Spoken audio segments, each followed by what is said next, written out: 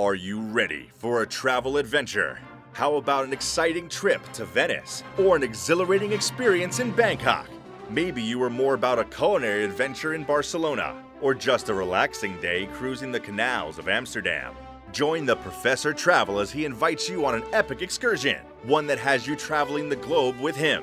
Come and experience a world of culture, a world of history and architecture, a world of food and experiences to broaden your mind and save you time and money as you travel. Learn more, discuss more, travel more, and enjoy life more. And now your host, the Professor Travel. Greetings, students, and welcome to this episode of The Professor Travel. I am your host, The Professor Travel, coming to you from Orange County, California. This is the website, the vlog, and the podcast that you go to in order to learn more about different travel destinations. This is where you go in order to discuss them as a community. Hopefully, this will inspire you to travel more and ultimately enjoy life more. Now, you can reach me on a variety of different social media, but first and foremost, find my website at theprofessortravel.com. You can also find me on both YouTube and Facebook at The Professor Travel. I'm also now available on TikTok for all you millennials out there at The Professor Travel. If you're on Instagram, you can find me at _professor_travel. If you're on Twitter, you can find me there at TheProfessorTR1. And then finally, if you're a blogger, you can find me on theprofessortravel.blogspot.com. Today, I have an amazing visiting professor. I would like to introduce you to Kabir, who is also known as Cruise Director Kabir. Kabir, how are you today? I'm doing very well. Thanks so much for having me on, Scott. I really appreciate you taking the time to come on. It's not often that I get a member of the crew in order to be able to talk about a variety of different things. And I thought, given the topic that we were looking at today, you would be one of the best people to have a conversation with about this. So thank you so much for taking the time to do this. No, I'm glad to be here. It's going to be a great time. And I'm just an avid cruiser as well as I am a member of the crew. It's actually how I got introduced to the job. So if anybody wants to talk ships or cruise ships, I'm your man. Thank you so much. And we're going to get into your podcast at the end of this because I want people to be able to find that too. So thank you so much. Now, before we get started, can you tell the viewers, which are my students, the information about maybe some of your credentials, maybe some of your educational background, and maybe some places that you've traveled? Cool. So I actually went to school in just outside of Toronto in Canada. I'm Canadian, just born here. And so I went to school for journalism and TV production. I have also had my own TV talk show before, and I started in the travel industry in February 2015. So we're going just past 5 years now. I've been cruise director for 3 years. I've always been in the creative space. I've always been in the performance space. I have a specialized high school diploma in vocal music, so I'm a musician as well. So this role is the best culmination of all these things. It kind of combines a bit of presentation on stage, on camera, as well as what I crave, which is kind of the leadership element of things. So it's an absolutely perfect mix for me. Well, and you've had an opportunity to be a cruise director for a couple of different brands that are out there. And we don't necessarily need to go into each of those brands, but for the purpose of that, the two most visible people on ships typically are the captain and the cruise director. Am I correct on that? That is correct. You'll mostly see the cruise director out and about. I mean, it's my job to host the voyage as well as oversee all the entertainment and the guest flow around the ship. And the captain, of course, I mean, he's driving, so he oversees all of it. So typically you'll see a lot of announcements between myself and the captain. It's a really good relationship. Excellent. Now, the topic we're going to be discussing today that I thought you would be really helpful with getting some information on is primarily about what to do on a sea day, because there are a lot of really great cruises out there, including transatlantic cruises, repositioning cruises, or even extended cruises that have some really built-in sea days. You know, sometimes there'll be 3-5 days, whatever the case may be. And a lot of the students that I have, as well as my husband, and that's incidentally, would like to know more about what to do on those. So as we get into that topic today, I think we're going to talk about some misconceptions and we'll talk about how this whole breaks down. So are you ready to go? I am 100% ready. Let's go. Awesome, man. Okay, so let's start by talking about some misconceptions. Now, when people think in terms of these transatlantics, these at-sea days, these transitioning cruises, they're in the process of thinking about there's not really anything to do on this cruise except for sit in the sun, maybe go in the pool, and that's it. Mm-hmm. Talk to me about maybe where that misconception is versus the reality. Well, it depends. A lot of this varies from cruise line to cruise line, and it varies on the type of cruiser that you are. So if you're a very involved cruiser, you're going to want to get involved with as many activities as there are that are on the ship. Some ships offer more than others. You'll find that higher end ships, smaller ships, your Silver Seas, Seabourn, Oceania, they'll have less daytime activities because it's more about the relaxation, the spa experience, the pampering, versus cruise lines like Royal Caribbean, Carnival, NCL, where you want to get up and go, and there's a game show or trivia or a dance class or some sort of informative seminar constantly going on. The biggest misconception about cruises is that they're boring and that they're for old people, which is not the case anymore. And I'm sure you've done many cruises, I'm sure, Scott. So you would definitely be able to speak to that. Yeah. In fact, one of the things I was noting is my first cruise, by the way, was in 1983 on the Carnival Tropicale up in Alaska. And at that time, it wasn't like Carnival is today, because today they're known as the fun ships and they have so many different activities and things to do. I was a 11-year-old child at that time, and I was one of 3 kids on that ship. Today, the whole game plan has completely changed. The whole game plan is completely different. And this is the other thing, you have to be careful when you're booking a cruise and understanding what type of line you're going with, but also the time of year. If you're cruising in the summer on Norwegian Cruise Line on a 7-day cruise in the Mediterranean, you can expect there's going to be a lot of kids. But if you're cruising in the 3rd or 4th week in September, you're one of the final cruises in the Med, that's a much different time to go. So if you're an older couple and you're looking to do something a little bit more low key, that would be the time of the year. If you're an adventurous couple that doesn't really care, then go in the middle of the summer and enjoy yourself. Have a great time. So, that's amazing that you cruised on the Tropicale, though. I believe she's actually still kicking. She's still around because she is the Peace Boats, I think. It's a Japanese company that runs it now. Oh, wow. I did not know that. That was like, oh my gosh. Yeah. I'm going to have to check into that. So I've been cruising for a while, as you can see. But my mom used to be in the travel industry, so that's how I kind of got a little bit of a thing at the beginning part of that process. So let's talk about making the most of your shore time. Obviously, if you're going to go on a cruise where there's a lot of at sea days, you probably want to make the most of the time that you have on shore first. So let's talk really quickly about maybe doing stuff prior to embarkation and making sure that we get some basic ideas on that. For sure. So the biggest thing about a cruise, if we're talking specifically also about transatlantics versus regular cruises, and in terms of what shore excursions you should be doing, the 2 cruises themselves are vastly different in terms of the amount of shore time they're going to have. Mm-hmm. In one region of the world, in the Mediterranean, you can expect to have longer days in port. You can expect to have more frequent ports, versus in the Caribbean or in other regions, you can expect those ports to vary. Certain cruise lines like sea days more than others. Royal Caribbean loves a good sea day, and they throw a great sea day, versus a cruise line like TUI or Marella Cruises. They do a very, very port-intensive itineraries, and they eliminate sea days down to 1 per week, which is pretty incredible. Making the most of your port day, it's pretty simple. There are 2 ways you can go about booking a shore excursion. 1, you go on board and you book it. That's the safest, easiest way to do it. A lot of cruise lines have guarantees where something's delayed, something's wrong. They're going to pick you up and take you back to the ship, and the ship will wait. But in addition to that, a lot of those tours have been tried and tested. I don't want anybody to think that there's something wrong with booking a tour through the ship because it's more expensive. And it is more expensive. It has to be more expensive. To cut costs off of a tour from a ship is very, very difficult. But then you have websites like cruisingexcursions.com. You have a couple of other sources as well that you can book them before you get off the ship. But if your ship misses port and all this other stuff, it's just a lot harder to rearrange. So making the most of your shore time, I would always say book an excursion, but it also depends on where you are. If you're in the Caribbean, go with a shore excursion. If you're in the Mediterranean, you don't always need to book a shore excursion. A lot of those cities are accessible using an app on your phone that can map out a route for you if you're capable enough of doing it. And a lot of the time, that can actually be more enjoyable depending on what you want. If you don't want to be in a tour bus and you want to take public transit, that's your own prerogative. So making the most of your shore time comes down to either booking a shore excursion from the ship or figuring out if you want to do it yourself based on the region. That makes sense.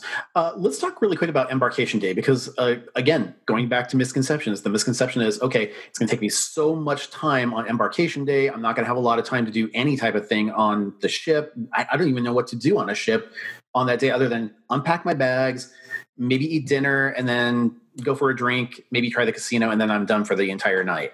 What can one do during an embarkation day? I mean, what kind of activities are there available when you get started? Your embarkation day sets the tone of your entire cruise. So for me, funny enough, I actually just posted this in my Instagram story. What's the first thing that you think Kabir would do when he gets on a cruise ship? And the correct answer, I mean, this is an absolute spoiler, but the correct answer is I go and explore the ship. I will usually, I'm horrible. I'm a horrible guest because I will go straight to the cabin. I don't read the signs. I don't care what the signs say. I just want to put my bags in the cabin. I'm not killing anybody. Like, just let me put my bag in the cabin and then go explore the ship. So I'll always disregard the signs and do that. But the most of your embarkation day, drop off your bags, go and get a drink. And a lot of the ship is open for free tours and free samples. The spa is giving away free stuff. There's usually a ton of raffles and things like that to be given away. But most importantly, don't miss the sail away party on deck. It's always, seriously, it's always the best time. And if you don't want to go to the sail away party, I understand that not everybody wants to go. I'm not that cruise director that's like, come here, come here, come here. I will always say, you know what, this is where the party is. If you don't want the party, go to the Sky Lounge, go to the Dome, go to that forward lounge to watch the ship sail. But your embarkation day, I mean, do that, do the drill, go take a nap and get ready for the evening. I was going to say the muster drill is one of the things that you absolutely have to do on the first day, so that you can't just. I enjoy the muster drill. Mostly, I just like. I find it very interesting because I'm on the bridge usually reading the script, and there's so much going on in terms of getting ready for departure and things like that. So for me, it's the highlight of my day, funny enough. But that evening, that first show where it kind of feels, in some ways, it's not like the first day of school, but the curtains go up, the cast is up, they do their show, and then you meet the CD on stage. So in a lot of ways, that traditional blanket of cruising, that first night that centers around that show, that's been the same since the early days of cruising. And it's something that I don't really see going away. From embarkation day, what the industry is leaving behind is that welcome aboard style show. So that show that, Carnival used to have the fun on stage, and the bumpers, the cast bumpers, that stuff you're seeing less and less of. You're seeing more production shows, which is good. But yeah, embarkation day, take a nap and don't go to sleep early. Don't just stay up all day. Seriously, don't take a nap in the afternoon for an hour or two and then go out and do stuff in the evening. Don't sleep early, because that first night, I'll tell you, I planned it pretty heavily that evening because we want to make sure we're covering our bases for everyone to set the tone. What time do they usually want, or what time do you usually plan when you're planning out the activities to ramp up about? Like 12, 2 a.m., something like that, in that range?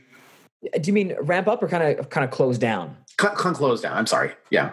Yeah. So to close down, you know what? Usually I aim for about the 1 o'clock mark. I have been on ships where I've been pushed to put it to 2, and that's great. Mm-hmm. But you'll find that the 1 o'clock mark is a pretty young time. So if you're on a cruise that's a bit more senior, you'll find that time is closer to 11. Like if it's a longer cruise, you can expect things to end earlier just because the clientele is a little bit older. And you know what? I like it. I think it's relaxing.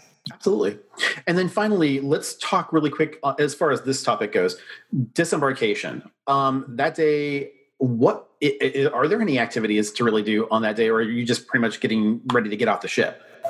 Very interesting question. Now, a lot of cruise lines now, depending on the company that you're with, will have an activity schedule, but that's more so for the back-to-back guests. So we'll usually be more evening heavy or afternoon heavy on that. So for example, a lot of the cruise lines I work with will have, let's say, 500 or 600 back-to-back guests going on that second week of the cruise. So they're doing a 14-day cruise. So in the morning, we won't have too much because it's mostly people leaving the ship. And then by the afternoon, by about 12, we'll have a musician on deck. We might have the odd trivia. But also remember, for the crew that day, everybody's focused on getting most of these guests on, because the majority of guests are embarking the ship. Yeah. So there's a lot more emphasis on that process. And so you'll find the evenings a lot heavier. That makes perfect sense. Also, let's talk really quick about the length of activity on the ships, or length of the cruise impacting that level of activity. I was talking to you just before we started recording about a cruise I was looking to take at the end of this year, which obviously is going to probably have to be pushed to next year because of the length of the cruise. Sorry, everybody's plans have been a little bit mustered by this. But that was a 35-day cruise, and a good portion of that had a lot of at-sea days because you're going from places like India to the Maldives, then from there in the Seychelles to Kenya, Tanzania, Mozambique, South Africa. And so when you're going on a cruise like that, there are going to be those like 4 or 5 at-sea days, as opposed to a cruise where you might just have one. Talk to us about, like, what do you look at as far as being a cruise director, interpreting activities for large amounts of sea days versus a small amount of sea days? This was a really good lesson for me when I was down in Australia, because I mean, Australia is a beautiful place, but there's not a lot of stuff around it. It's quite isolated, and it does take a lot of time. So for example, the cruises that we had going up to Singapore or going to Fiji, those did have a lot of sea days at the end of the day. And when I'm planning a cruise, I'm looking at the overall flow, but I'm also usually running on a 14-day cycle because I don't like to repeat things. And I actually, even amongst my team, I prefer to keep things as fresh as possible. We'll usually do something a couple of times and then it needs to be changed, because for the crew, I don't want it to get stagnant. And I always want people to feel like, okay, it's live entertainment. It's like a theater. It's like going to your town theater. It should be different. It is. It's true. It is. When you're planning a 4-day cruise, you'll find that those cruises usually have one sea day. That one sea day, everything gets put in. You'll have your afternoon game show in the theater. You'll have as many dance classes as can be put on, every single trivia. We will put our best and brightest into that day. The longer the cruise, especially if it's the same ship running now, it's on a 4-day cruise, now it's doing a 7 or a 10-day, we're going to spread out that content a little bit more. So you'll find it to be heavier toward the end of the cruise. The beginning of the cruise is a little bit lighter, which I think is great because it allows people to settle in. On longer cruises, people aren't quite as forced feeling to go and do everything. On those cruises, everything's a bit more subdued. You can't really push as hard, and you don't want to push as hard. So you'll find that that's the biggest variation. Is I will put most of our primary stuff toward the end of the voyage, versus on a shorter cruise where we'd even it out a bit more. Is there, like, when you're looking at it from a cruise director's perspective, are you looking at saying, I want to build up like this huge crescendo at the end and make them like have like the biggest bang? Or is it one of those things where you're like kind of wanting to kind of just space it out as like, do you have a preference? I have a preference. I don't like to just, deprive everyone of good entertainment for the first half of the cruise and then put everything at the end. I will even it out, but I will have 1 or 2 signature events that I'd like to keep for last. I've done, a lip sync toward the end of the cruise because that's just always an absolute riot. If we have a crew talent show, we'll usually put that toward the end. Our production shows, while all production shows on ships, I have incredible respect for, because there's a ton of engineering and work that needs to go into them. Some shows are better than others. We know that. So you'll usually find that the better show or the best show is on one of the final nights of the cruise. Not to say that the first night's show is worse. It's just different. If it's a bigger production, for example, the set pieces are bigger, the costumes are bigger, we'll usually put that toward the end, because at the end of the day, we know that people are going to remember their holiday experience from the end of it, less so the beginning. So that's also the memory that I really want people to take home. You save the best for last. Absolutely. And that makes perfect sense. Let's also have a moment to talk about travel culture. Now, when you're looking at different events, and one of the things I was looking at this last year was a Cunard cruise that had, I want to say, New York Fashion Week on the cruise itself. So you're going across from New York to, I think it was London. And as part of that whole process, they had it to where like every day they would do like a runway show or something like that. I mean, you get these different types of themed events all the way through this process. So talk to me about like some of these examples I gave on the screen, like whether it's a religious and spiritual event, whether it's an art show that they have on board, language seminars, things like that. What are your thoughts, and what have you seen already in the past? So when it comes to religion and spirituality, that's something that across the board, I think the cruise lines want to keep things as neutral as possible. So you'll see religious services, and I do get requests for religious services, but we try and be as respectful as we can to everybody, because the last thing we want is, promoting one faith over another or how things are perceived. I think that's a very sensitive subject for a lot of people. So you'll find most cruise lines stay away from that. Cruise lines that used to have chapels on board, Costa, a lot of their ships have chapels. You'll find that trend has kind of gone away. Most new cruise ships made in the last 10 years or so have shied away from putting chapels on board. Okay. However, there can be large events, Christmas, for example. Those are some of our most expensive cruises of the year, the most desirable to go on. We get a lot of art lecturers on our ships, a lot of people that talk about ports specifically. When I was down in Australia, we had a lot of people talking about the Great Barrier Reef. We usually had a Great Barrier Reef pilot come on board the ship and talk about what the marine life is like, what do ships do in order to navigate through, what sort of procedures are there to assist. So that was really cool. I know that Celebrity years ago, they had a series called Beyond the Podium that was great. So they would, for especially transatlantics, we'd bring on guest speakers to come and talk to us about, okay, tell me about Titanic's voyage. Tell me about ocean navigation and planning. Tell me about the ports that we're going to. So those things you'll find, especially on longer cruises, there's a large focus on that. I don't see as many language classes as I'd like. I think that's something that is coming, but it also is dependent on the crew that's on board. So if you have a member of the activities team that speaks Spanish, more than likely they would do a Spanish seminar, because, who doesn't want to learn a language on holiday? Just a couple of words. It's just cool to say, there was this enrichment activity and I just went and learned, 4 sentences of Spanish for an hour, Now, I'd like to talk a bit about food. One of my favorite subjects. Food on ships. You go on a ship to have good food at the end of the day, and you are hard pressed nowadays to find a cruise line with quote unquote bad food. It's impossible to find a cruise line that has overall bad food. I've never had bad food. I've traveled across 12 different cruise lines and done over 30 cruises. Never had bad food. But the type of food that you eat is going to impact the type of activities that you're going to want to do.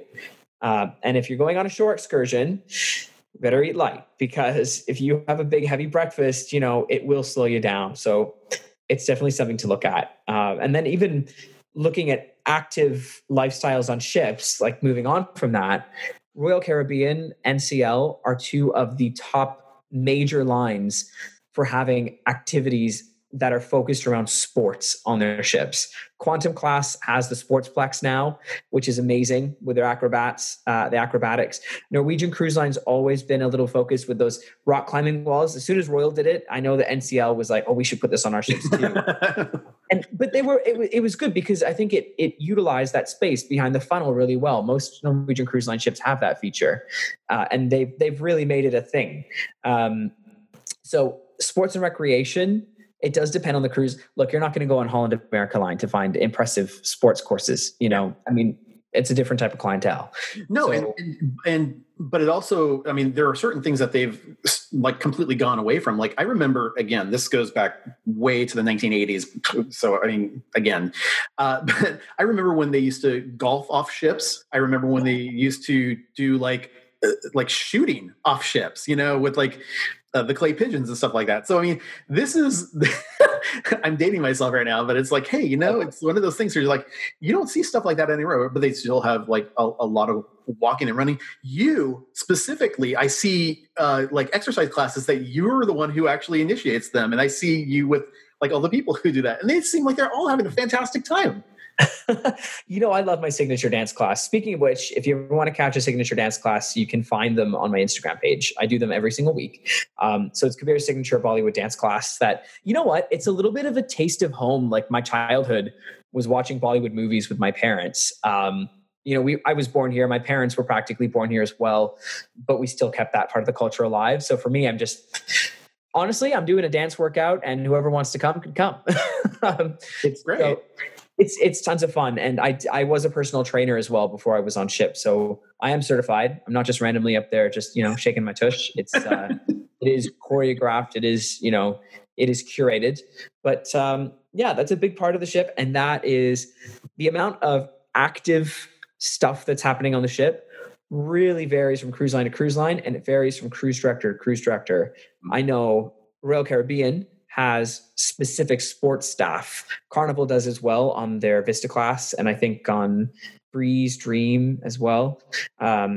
They've got dedicated people just for sports. So does P&O Australia, I know. So different cruise lines have a lot of different stuff in terms of staying active. It's not just a sedentary thing anymore. You can go on a ship and jump around as much as you want. I do want to circle back really quick to my favorite topic, the food, just because there's one thing I don't think that we made mention of, and again, you did a great job by talking about the importance of understanding how the activity relates to your food intake. But at the same time, keep in mind your level of health is also dependent upon your food intake too, meaning that if you have a normal diet at home and you come onto a cruise ship and just binge, it's not going to do you any good. So please be mindful. The temptation is going to be there, but if you want to be able to go and do the shore excursions, if you want to be able to do the level of activity that you have on the ship, please be mindful of that, just going forward. This goes out to all my students out there as a best practice. Finally, one other thing. Now you mentioned the Christmas holiday is one of the biggest ones, but are there other holidays that are celebrated on board the ship with a fairly regular basis? New Year's is another massive one as well. Every single ship will do a massive New Year's bash. You can see, actually, funny enough, in the Southern Hemisphere, they do Christmas in July. That's celebrated on all those ships, which is it's really weird. I won't lie. It's like it's a half Christmas at the end of the day. I think the first time I saw it when I was based out of Brisbane, I was like, what is this? And they were like, oh, no, mate, we got to do, some great Christmas in July celebrations. And I was like, okay, I need some sort of a guide on this. This is new to me. I'm trying to think of other things that come up throughout the year. You'll see a lot of 4th of July stuff on especially American ships as well. So, overall, I think the biggest ones are Christmas and New Year's, and regionally, it'll change. Absolutely. Speaking of activities, let's talk about the populations. Now, obviously, you may mention that, certain cruise lines cater to certain people. If you look at it, say, a Carnival or a Disney cruise, they're probably going to have a lot more children than normal. With Holland America, maybe Princess, you might find a little bit of an older crowd. And then, you have other individuals that come on who might have size-related challenges as it relates to activities. And we don't want to necessarily disinclude anybody from taking activities. How do you address that as a cruise director if you have people that want to engage in those types of activities, for purposes of safety? This is something that's going to be interesting going forward. And I know we're going to touch on some points about the current situation down the line, but every activity has its crowd, just like every TV show has its audience, every show has its audience. So, I wouldn't necessarily expect, for example, on Holland America Line, I wouldn't expect my dance class to be absolutely packed, right? I mean, that's just not realistic based on the clientele. But when I'm trying to plan activities, I do look at the demographics. I look at the age on board, and I look at the breakdown of where people are coming from. Some cruise lines are easier than others in terms of, if you work for a cruise line that's based with a UK audience and they're a charter company, then they'll be flying their people in from the UK. Versus if I'm on Norwegian, based out of Miami, I can have people driving into the port. I can have a lot of Hispanic or Spanish speakers. I can have a lot of people that are younger families. So when you have that in the mix, that's something you have to think about. There's no one activity that's for everyone, except for our production shows. Please go and see the production. Yeah, I know. There's nothing wrong with self-promotion, by the way. I have no problem with that. Please come and see the production shows. Please come and cruise with me. I'd love to see you. Just for me. Just come for me. Okay. So, when it comes to specific cruise lines, they're experts at it. Princess knows what their clientele likes and doesn't like. They've got their own structure as for playing trivia. In Australia, every single morning, they have a trivia with the cruise director in the theater. It's just a thing. They always do it. Norwegian Cruise Line had Deal or No Deal, and that was something that appealed to their clientele. So every cruise line's got its staple. you're right. Carnival and Disney, you'll find a ton more families. Celebrity cruises, you'll find couples, but their clientele is a little bit different from Holland and Princess, which we know they're slightly more distinguished couples on there. Then you've got your Silver Sea Oceania Seabourn couples. So what activity is best for you?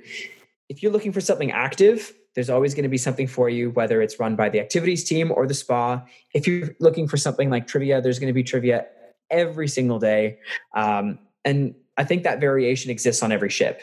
The amount varies on the cruise line. For example, Celebrity Cruises, they've got 2 activity hosts per ship on every single ship. Royal Caribbean, depending on your ship, you can have 5 up until 15 activity staff. MSC, it's the same thing. So this actually varies depending on the line, the amount of staff that they dedicate to it. Celebrity Cruises didn't want to do the constant activities everywhere thing because that was more what Royal was doing. And as a sister brand, that's the decision they made, which fits the clientele. So all of these things are very, very curated, more curated than you'd think. It makes perfect sense, though. Speaking of activities, let's continue to talk about costs. Now, some activities are no cost. There's those that are low cost. There are those that are kind of a standard pricing if you want to be able to do that. And then there are those that are kind of a premium pricing. Talk to me about how the activities are arranged on the ships that you see. The activities... So when we talk about activities, in my head, I always think of it's the entertainment team running the activities. Trivias, dance classes, game shows, production shows, things like that. That is the entertainment of the ship. Whenever there's a cost involved, very, very seldom will you see a cost involved in something run by entertainment, the entertainment team on the ship, except for bingo, because bingo is just bingo. That's free reign on that one. But when it comes to low cost activities, those are your drink tastings, restaurant samplings, seminars on cooking, things like that they can charge for. Usually they're at a low cost between $5 and $15 or pounds or euros, depending on the cruise line that you're on. Yeah. So that varies depending on the line and how many of them that they offer. Holland America line, prime example for them. I cruised on the Koningsdam a couple of years ago, and they had this brilliant wine tasting every evening. And I think it was $5 for 2 glasses of wine. And these were very liberally poured glasses of wine. They were not tiny. And that to me was an activity that was wine tasting at a very reduced price. Then you have your high end activities. Then you've got your ropes courses, your activities on Royal Caribbean where, you're in the skydive for 2 hours. A lot of those things now have become low cost. So it's interesting seeing this trend of, people want things to be more and more all inclusive. What the market's going to do after this year in terms of the lack of all-inclusive or more all-inclusive and higher ticket price, that's going to be interesting to see. But the trend up until this point was a lot more inclusive pricing. Absolutely. And again, like not all ships are the same. So when we think about the resources that are available on certain ships, you're going to have some ships that are smaller vessels where it's a more, how do I want to put it? More of a curated experience, I guess, would be the best way to look at it. Yeah, the smaller ships would be more of a boutique experience. Yeah. And then when you get into the mid-size and larger vessels, especially when you get into, the quantum classes or the, classes. Yeah. I mean, I don't even begin to understand how, everything's wrangled on those ships. Talk to me a little bit about what you're aware of in terms of resources that are available to those ships and kind of what that looks like from the perspective of a cruise director. So the smaller, there's only one of me, remember that. And my job is amazing. I love my job. It's by far not the most difficult job on the ship. However, it is in many ways the most visible. And I take pride in that visibility. And I also take pride in being able to plan something based on what I see and having the authority to do that and also be walking around basically as an officer. So for me, it's a great mix of being able to impact change and change things right away just based on feedback that happens in real time. And that happens more often than you think. From one day to another, even on a cruise, the timing of the show wasn't quite right because dinner didn't let out until this time. We're finding longer dinner seatings. Fine, then the show times are going to be shifted. Or the time of the deck party will move around. The timing of the first trivia being at 9 a.m. is too early. Let's move it to 10. So all these little things are things that we look at. The smaller the ship, the easier it is for me to see each and every little thing. However, the larger the ship, the more so that I'll rely on my team to be my eyes and ears. And it's a really, really great system overall. I love here, though, Scott, that you've written mid-sized vessels up until 3,999, because that is what mid-size is now. Mid-size used to be half the size as it is now. Ships like the Volendam with Holland America Line, its sister Pacific Aria with P&O Australia, those ships were considered mid-size. Now they're considered small. So very, very different cruising experiences. However, I don't think that someone that cruises on Symphony of the Seas, if they went to a much smaller ship, I don't think they'd have a negative cruise experience. It's just different. Mm-hmm. So when it comes to larger vessels, I actually feel weird speaking to this now, because the capacity of these ships is not going to be full for the foreseeable future just based on physical distancing. So it's going to be interesting seeing how the cruise experience evolves from this, and how a small ship experience and a big ship experience change. I can imagine that. And we're going to get into talking. I don't want to spoil anything for the viewers, but I mean, we will definitely talk about COVID-19 in just a couple of minutes. But let's also talk about time challenges. Now, I was making mention to you prior to this, when I had a situation recently when I went on a cruise from Rome to Venice, and one of our stops was in Croatia. It was very, very hot there, and I unfortunately came down with sunstroke and had to actually miss out on most of Slovenia for the next day.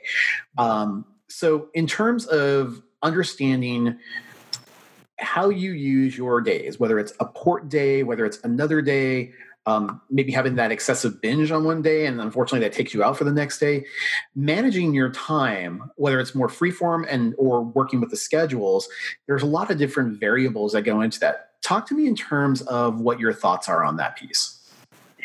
When you book an excursion, you need to understand that there's full day and there's half day excursions. So if you're booking a full day excursion, you're going to be exhausted by the end of that.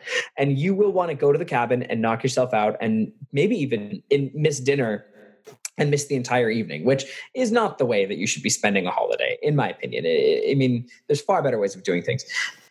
But if you do a half-day excursion, you'll find that maybe you'll have more energy, and then you'll know what you want to see on your own for that afternoon. So you can say, let's go out again. We're going to do this on our own. When we have activities going on at the same time on the ship, it's a similar thing. I personally don't like to overlap too many things because it stresses me out as a guest. I find that when there's something happening at 1:15, 1:20, 1:30, 1:40, it's a little bit intimidating. You're better off to have more events that are better curated and feature the team, the entertainment team as a whole. It's nice having every single person at a trivia or having more people interact, because I think it creates a better bond with guests. So for the guests, when they cruise on the ship, when you come to cruise with me, hopefully on the ship, you'll see that we'll have as many activities as we can throughout the day, but we'll try and vary it in timing so that you can do as many of them as you want or as little of them as you want without overwhelming you. I think you bring up a really good point, Kabir. I think it's one of those things where if you impact so much onto your schedule, it's basically like you're going from work to work and then back to work after you're done with the cruise.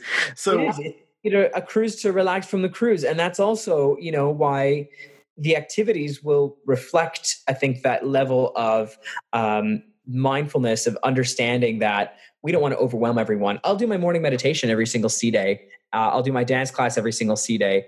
But what I'll also do is I'll create those as anchor points and try and keep the timing the same for as much of the cruise as I can with those staple things, unless something needs to be changed based on feedback. So you'll know meditations every sea day at 9, dance classes every day at 12, trivia's at 10, and the shows are at 7 and 9. And then there's always something late night at 11. So you'll always be able to follow that. Excellent.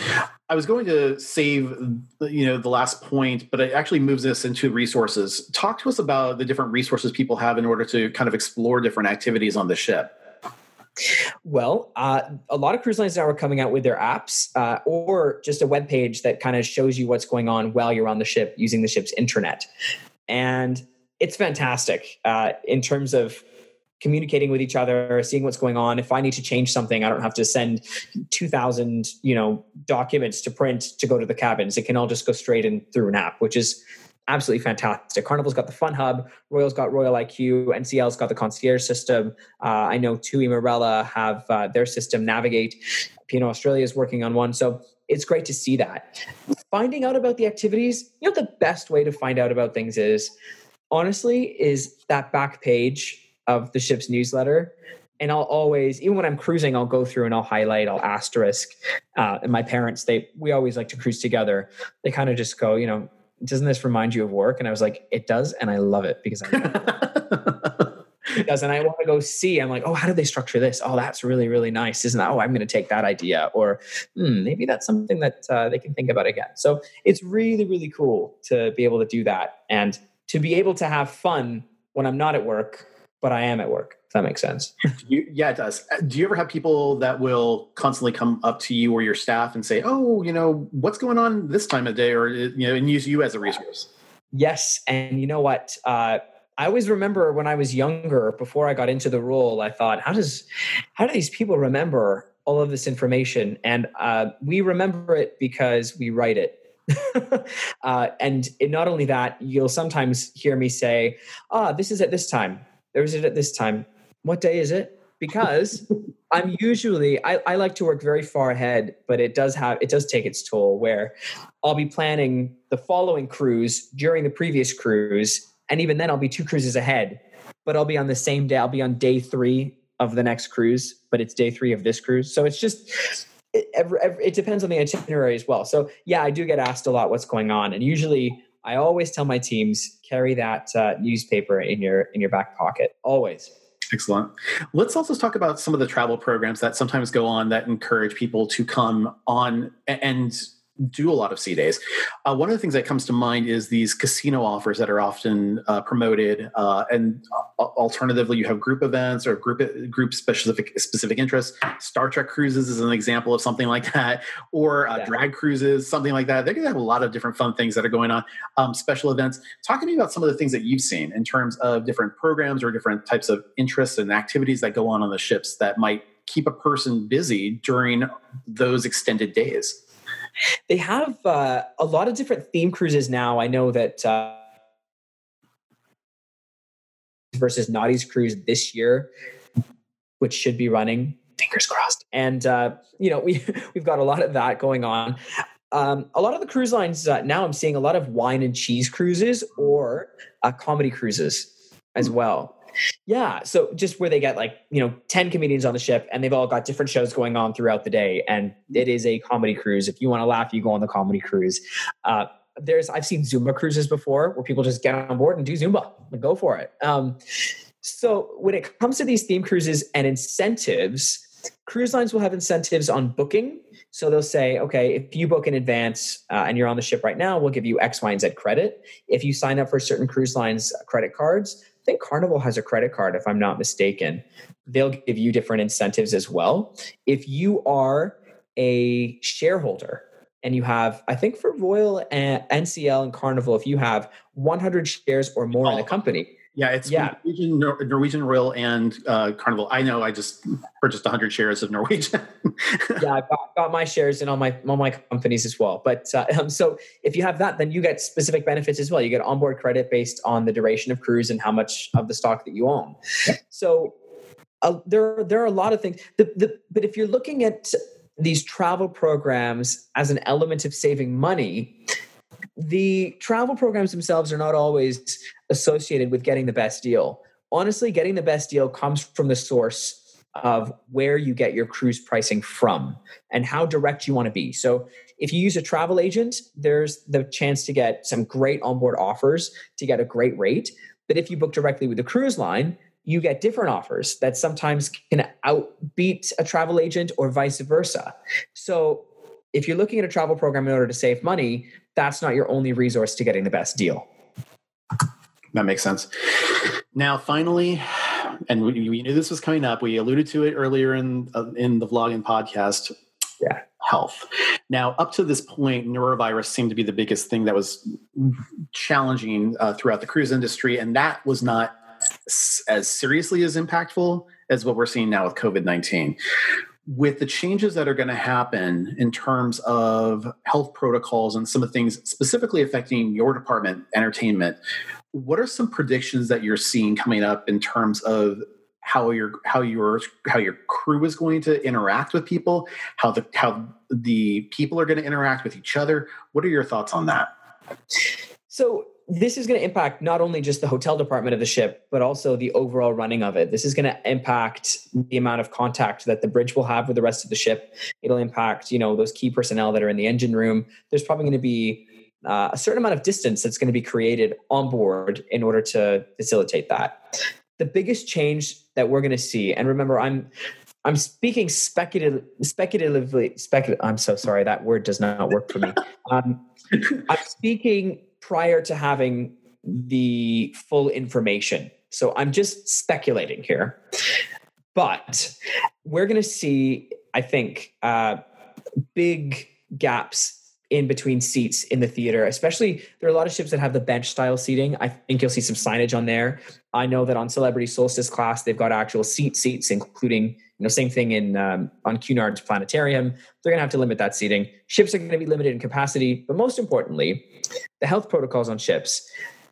Royal Caribbean and NCL were fantastic at getting people to wash their hands and sanitize before they went into the buffet. Fantastic. Happy, smiley, washy, all that stuff. Royal Caribbean in dry dock on Navigator and Mariner of the Seas followed suit with what they did on Quantum class, with having all of the sinks and the basins to wash your hands before you go in, and then having crew there to make sure that you wash your hands. That you can expect is going to be standard across the industry. Buffets are going to be more than likely serving you, changing the layout of a ship, changing the hardware of a ship is very difficult. So more so, they're going to have to adapt in that way. We have different levels of sanitation on the ship. So for example, if we have a norovirus outbreak, which does happen, we have a specific code structure. It's, green level, yellow level, red level. So you can anticipate ships will be operating in red level. That'll restrict the amount of people that can be in certain areas as well. So in many ways, look at cruising is going back to the way it was in the 70s and the 80s, where it felt a little bit more exclusive. The ship's not going to be as full. And you can tell when a ship is full, Scott. I'm sure you've been on a ship that's been full before versus being on a ship that's not full. And certain ships handle crowds better than others. But COVID-19 will modify cruising. It is not going to take away from the enjoyment that you've had in the past. It's just going to be a little bit different to get used to at the beginning. And it's just a new normal. So I don't want people to be afraid. Yeah, and that's one thing I'm trying to encourage my listeners to understand, that, whenever you travel anywhere, and it doesn't matter whether it's on a cruise, on an airplane, in your car, there are risks associated with every type of travel that are out there. And appropriate risk management means understanding what you need to do, whether it's wearing a face mask, whether it's social distancing, whether it's letting the cruise ship dictate to you, the consumer, that you can no longer use those tongs in order to maybe get something in the buffet. Maybe if you're in the main dining room, there's social distancing between tables and stuff like that. So there's a lot of different things. I was recently looking at, I think it's Genting Cruises over in Asia. I think that they put out some health protocols that I think a lot of the cruise lines are starting to look at. And I'm not sure if they're leading the way, but I mean, there's some really good suggestions that are in there that I think we're going to probably see implemented across the industry, if you would think that might be correct as well. Genting is an interesting line. They're Asia-based, mostly around Shanghai, Singapore, and a couple of their ships. I believe they had an affiliation with Norwegian Cruise Line Holdings at some point. Yeah, because they were known as Dream Cruises at one point, and I know that Norwegian Spirit used to be Superstar Leo, which is part of another fleet there. So it's actually Genting operates a breakaway class ship that is just their branding. And their health protocols there are going to be very stringent. And especially ports like Singapore and Shanghai, they're very difficult ports with how the cruise lines interact. They're very, very harsh with how they have sanitation protocols, and they know you have to submit logs based on all that. I think more than anything from this, all you're going to see is an increased presence of basically fogging, which is when we have the machines that spray this cleaning liquid. You're going to see that, and increased presence of housekeeping on board. That's it. And limited contact. Please don't touch door handles if you don't have to. Handrails are going to be an interesting thing, especially, in rough seas. Do you touch the handrails or not? So, it is true. Excellent. Well, Kabir, I really want to thank you so very much for enlightening my listeners, enlightening myself, and hopefully my husband, by the way, on all the different things associated with this. It's really been fun. I really appreciate you taking the time to be here. So thank you so much for that. Thank you so much for having me. Now, to find out more about Cruise Director Kabir, again, please follow him on Facebook and Instagram at Cruise Director Kabir, or he has a wonderful podcast, which I'm now starting to get addicted to. So thank you so much for doing that, called Keeping Afloat. I assume that's available anywhere podcasts are available? Anywhere you get your podcast, Spotify, Apple Music, Google Podcasts, Stitcher Radio Network. Just check it out. Just search it and it will come up. Or if you want to download the episodes directly, you can download them from cruisedirectorkabir.com. Thank you so very much. Now, for my students that are out there, if you have any questions or comments, let me know. I want to be more than happy to address those. You can send me an email at scott@theprofessortravel.com. If you're on YouTube and you would like to be notified when new videos come up, click the bell icon at the top of the screen. If you haven't subscribed already, please do. If you did like this video and you'd like to see more content, please give us a thumbs up. And then, of course, if you're listening on any of the podcasts, by all means, we really appreciate a high rating. It really does us a world of good. So thank you so much for that. Until next time, make every day a travel adventure. Take care, everybody. Bye-bye now. The Professor Travel is a broadcast from Orange County, California. A transcript of each podcast may be requested by contacting the Professor Travel at his website, theprofessortravel.com. For opportunities to work with the Professor Travel, feel free to contact Scott at theprofessortravel.com or contact us through YouTube, Instagram, or Facebook at The Professor Travel, or Twitter at TheProfessorTR1. Make every day a great day to have a travel adventure.